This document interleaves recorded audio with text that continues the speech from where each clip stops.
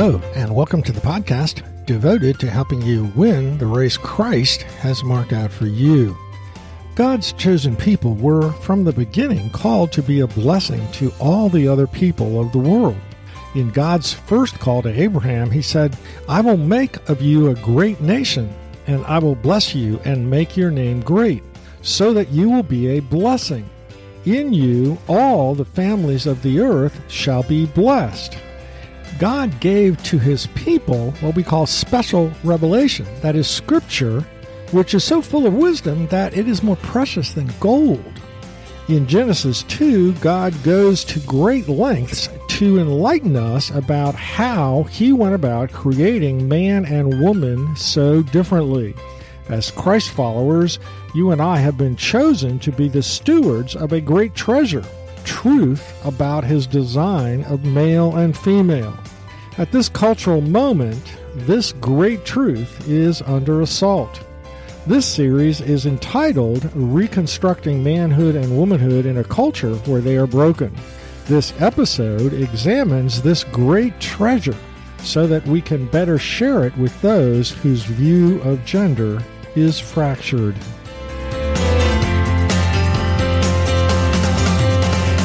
Thanks for joining us today for Season 4, Episode number 8 of Mission Focused Men for Christ.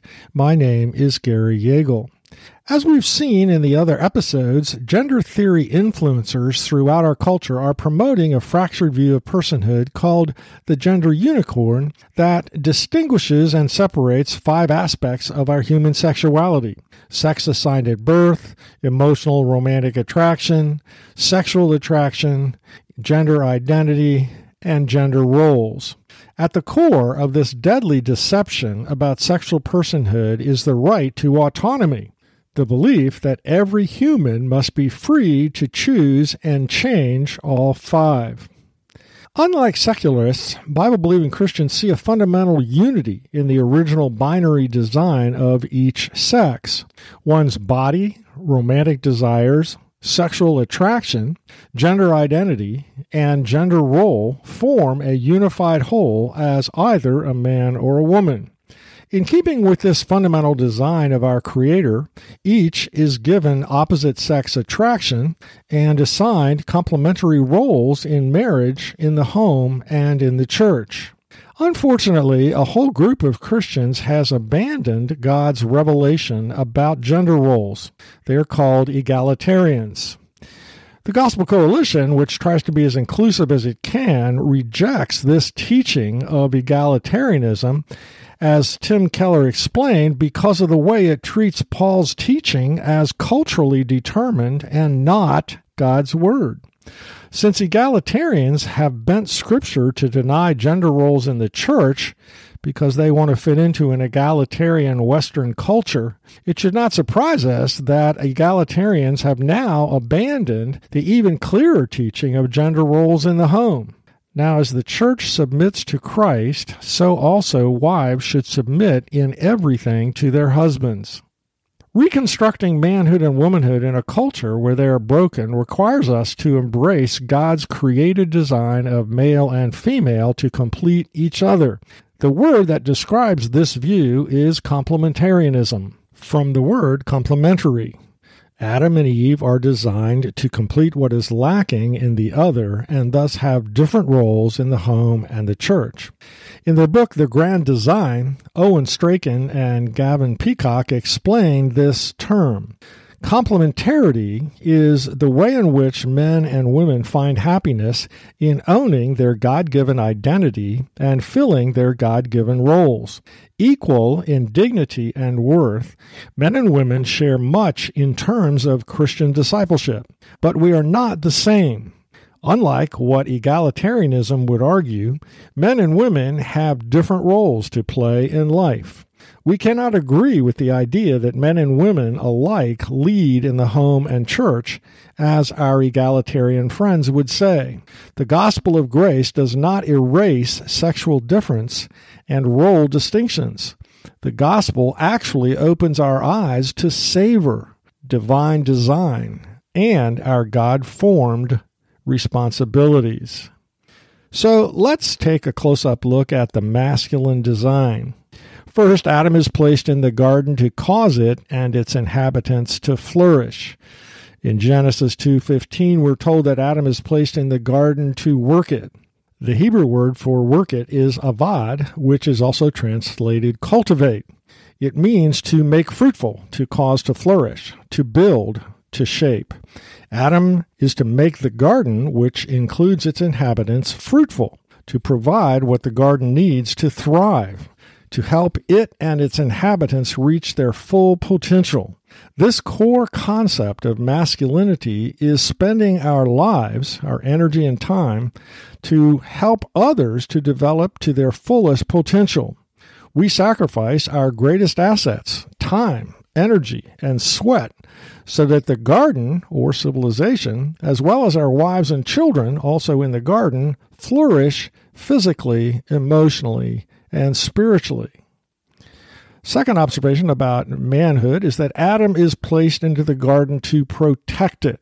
Genesis 2:15 continues, "The Lord God took the man and put him in the Garden of Eden to work it and keep it." The Hebrew word is shamar, which also means to guard, watch over, and protect. Rick Phillips writes, "This calling to keep rounds out the masculine mandate of the Bible. A man is not only to wield the plow, but also to bear the sword. Being God's deputy lord in the garden, Adam was not only to make it fruitful, but to keep it safe." The ESV Study Bible points out, the man's role is to be not only a gardener, but also a guardian. As a priest, he is to maintain the sanctity of the garden. Adam was standing right next to Eve when she was tempted. He should have protected the garden temple and Eve from that temptation. The ESV study note continues, Adam's sin was both an act of conscious rebellion against God and a failure to carry out his divinely ordained responsibility to guard or keep both the garden and the woman. So may I ask, are you protecting your children and grandchildren from the voice of the evil one, whispering the biblical view of gender roles is oppressive and old-fashioned? Egalitarianism is better? After all, Satan is an egalitarian. The third characteristic of manhood, a man is called to leave his home to pursue his wife. As Genesis 2 continues and God reveals his portrait of marriage, we see the universal principle that when it comes to the dance of man with woman, the man leads. He is the initiator. Therefore a man shall leave his father and his mother and hold fast to his wife, and they shall become one flesh. The man is the one who leaves his father and mother to find and pursue her. He asks her to dance. When we combine Genesis 2:24 with New Testament teaching for husbands to love their wives as Christ loves the church, we see several parts to this leadership. First, the man takes the initiative to pursue the woman. Jesus leaves his place in heaven, comes into the world to sacrifice himself for his bride at the cross, and then draws her to himself with the cords of love. Jesus initiates. We respond. We belong to him because he pursued us. Second, the man leads by giving her his love.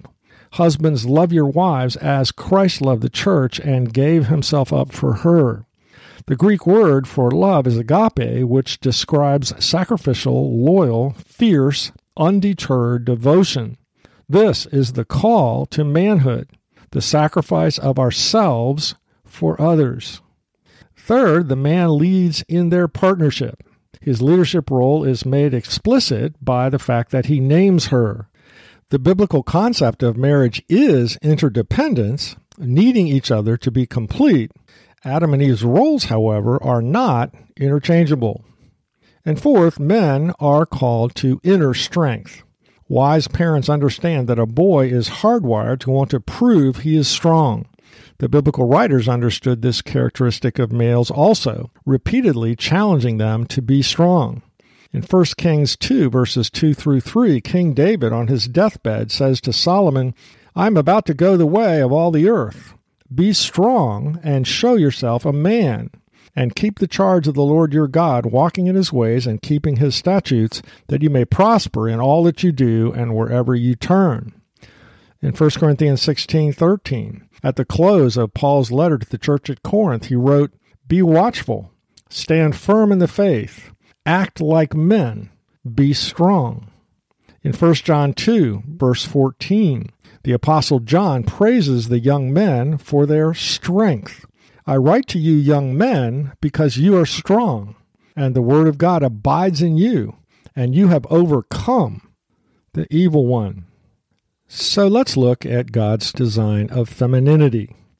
I don't think it's accidental that God first tells us that male and female are fully equal in chapter 1 of Genesis, both fully bearing God's image and both commanded to be fruitful by having children and exercising dominion over creation. Then, in Genesis 2, he reveals Adam's and Eve's profound differences. First, we notice that Eve is created to be Adam's partner. Then the Lord God said, "It is not good that a man should be alone. I will make a helper fit for him." Adam was not created as a helper for Eve. Their roles are not interchangeable. Adam needed a helper, ezer is the Hebrew word, to complete the commission that he had been given to be fruitful and multiply and rule over creation. It is tragic that when scholars translate ezer, it comes out sounding like someone whose job is sweeping the floors or doing dishes, an unskilled, lowly laborer, a helper.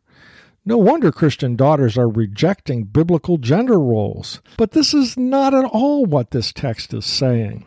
Ezer really means powerful partner. It is frequently used in the Old Testament for God himself. For example, Psalm 33:20 says, "Our soul waits for the Lord. He is our help, our shield." Men are created to be inadequate. We need women to cover our deficiencies, just as we sometimes lean on God for his help. Woman is designed perfectly for that task. Ezer does not at all imply inferiority, but rather competency. And women partner better than men. Second characteristic of womanhood, the essence of femininity is to be a giver of life, a nurturer.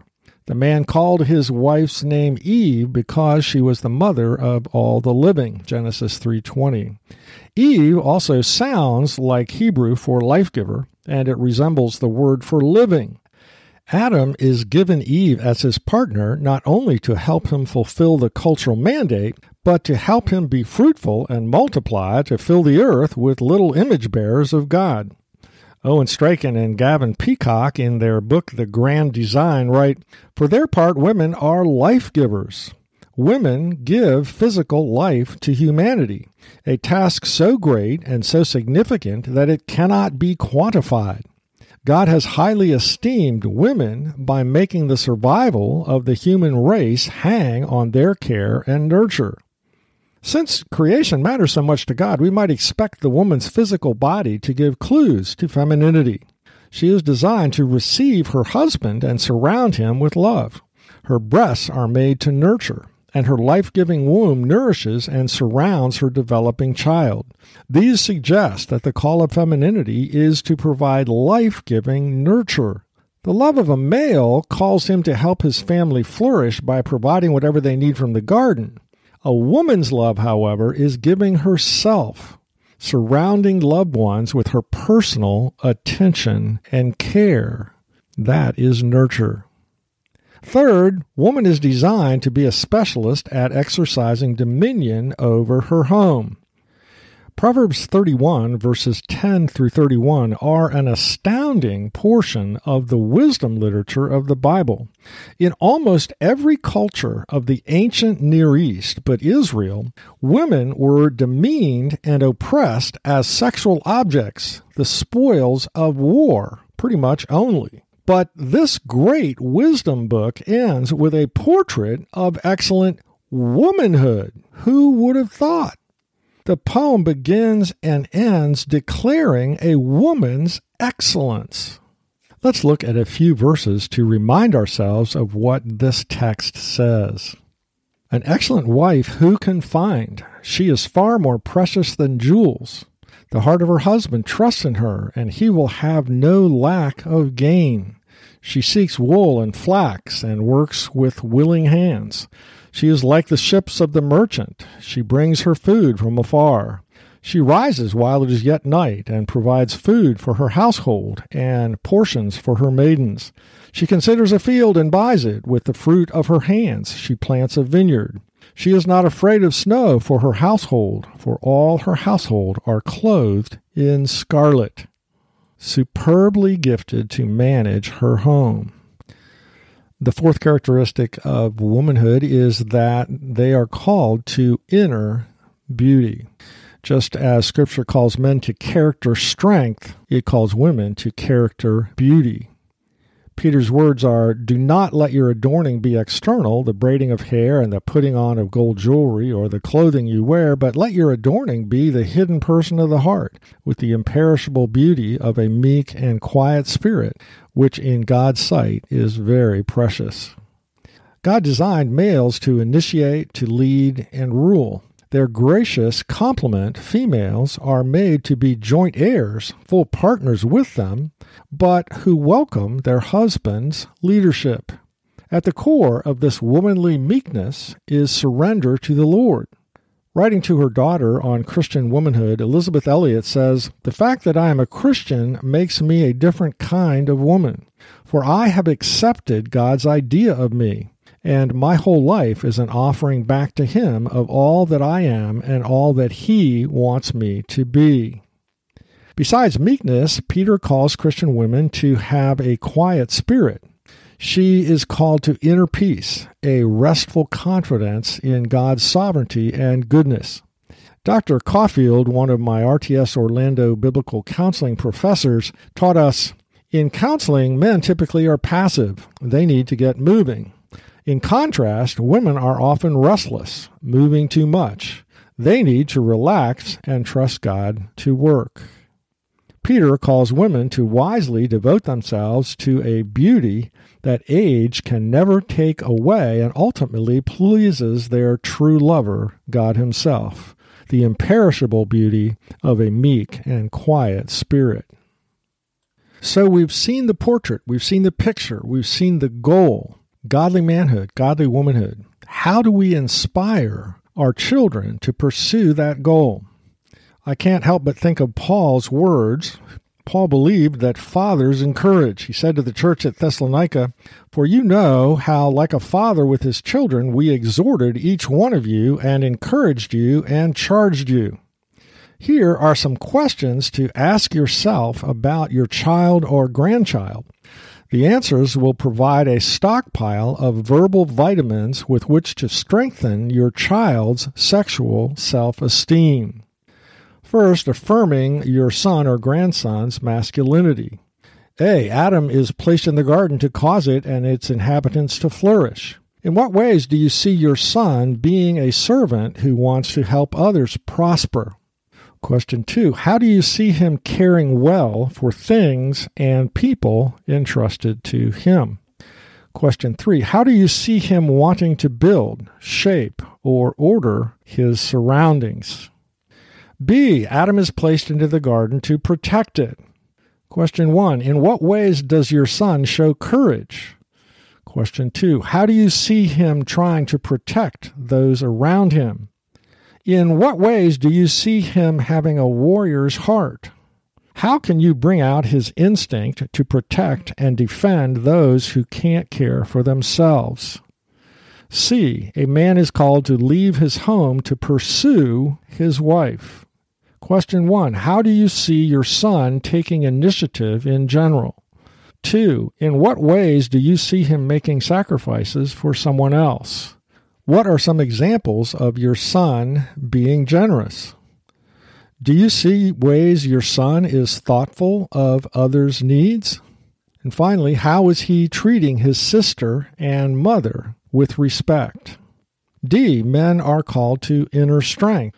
Question 1, how do you see your son demonstrating inner strength? Number 2, how have you seen your son show determination to be faithful to God?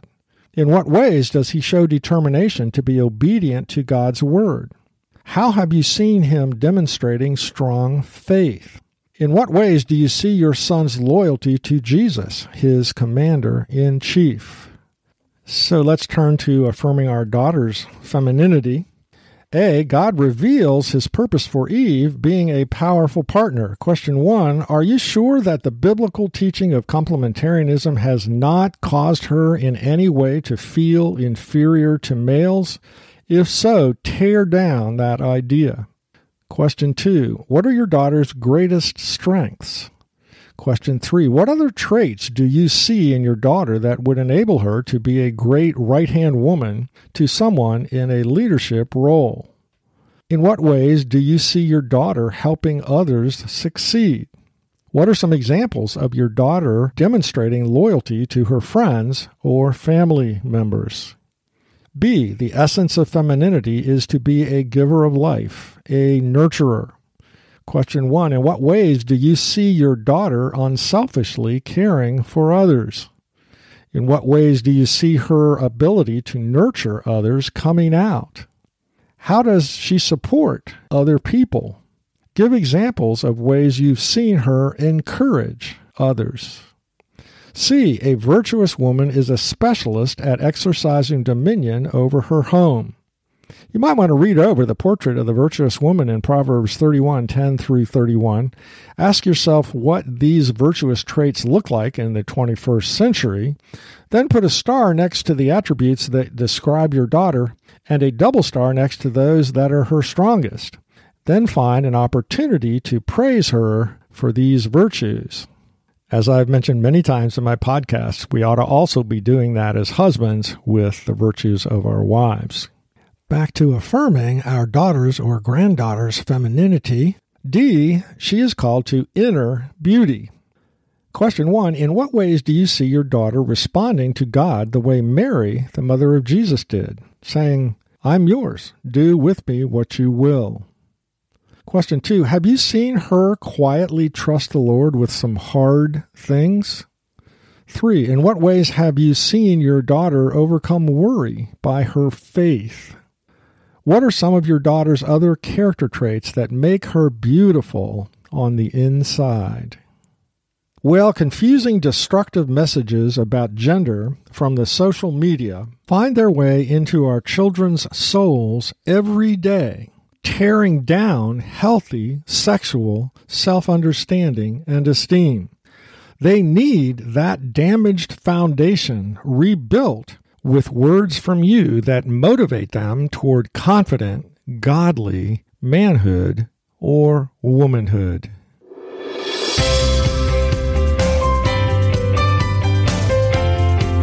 To summarize this third episode in our series, Reconstructing Manhood and Womanhood in a Culture Where They're Broken, we began by noting that Christ followers today, as God's covenant people, are chosen by God to be a blessing to the rest of the world.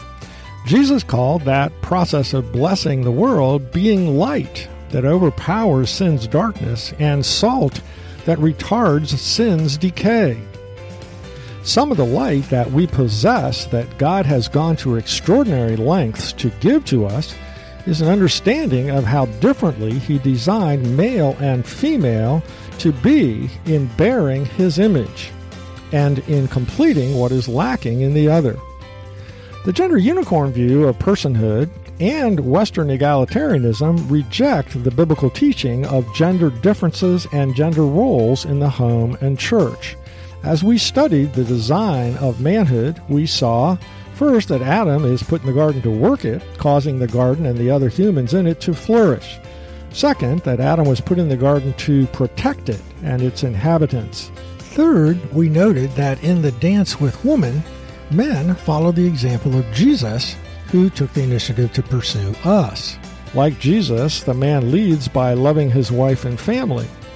Men's leadership role is assigned, not earned, and although women are equal to men in every way, Adam's role of leading and Eve's role of assisting are not interchangeable.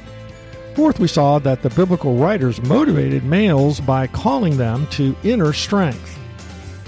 In the design of womanhood, we saw first that it is wise to begin a discussion of womanhood in Genesis 1, where God says emphatically that she is equal to a man.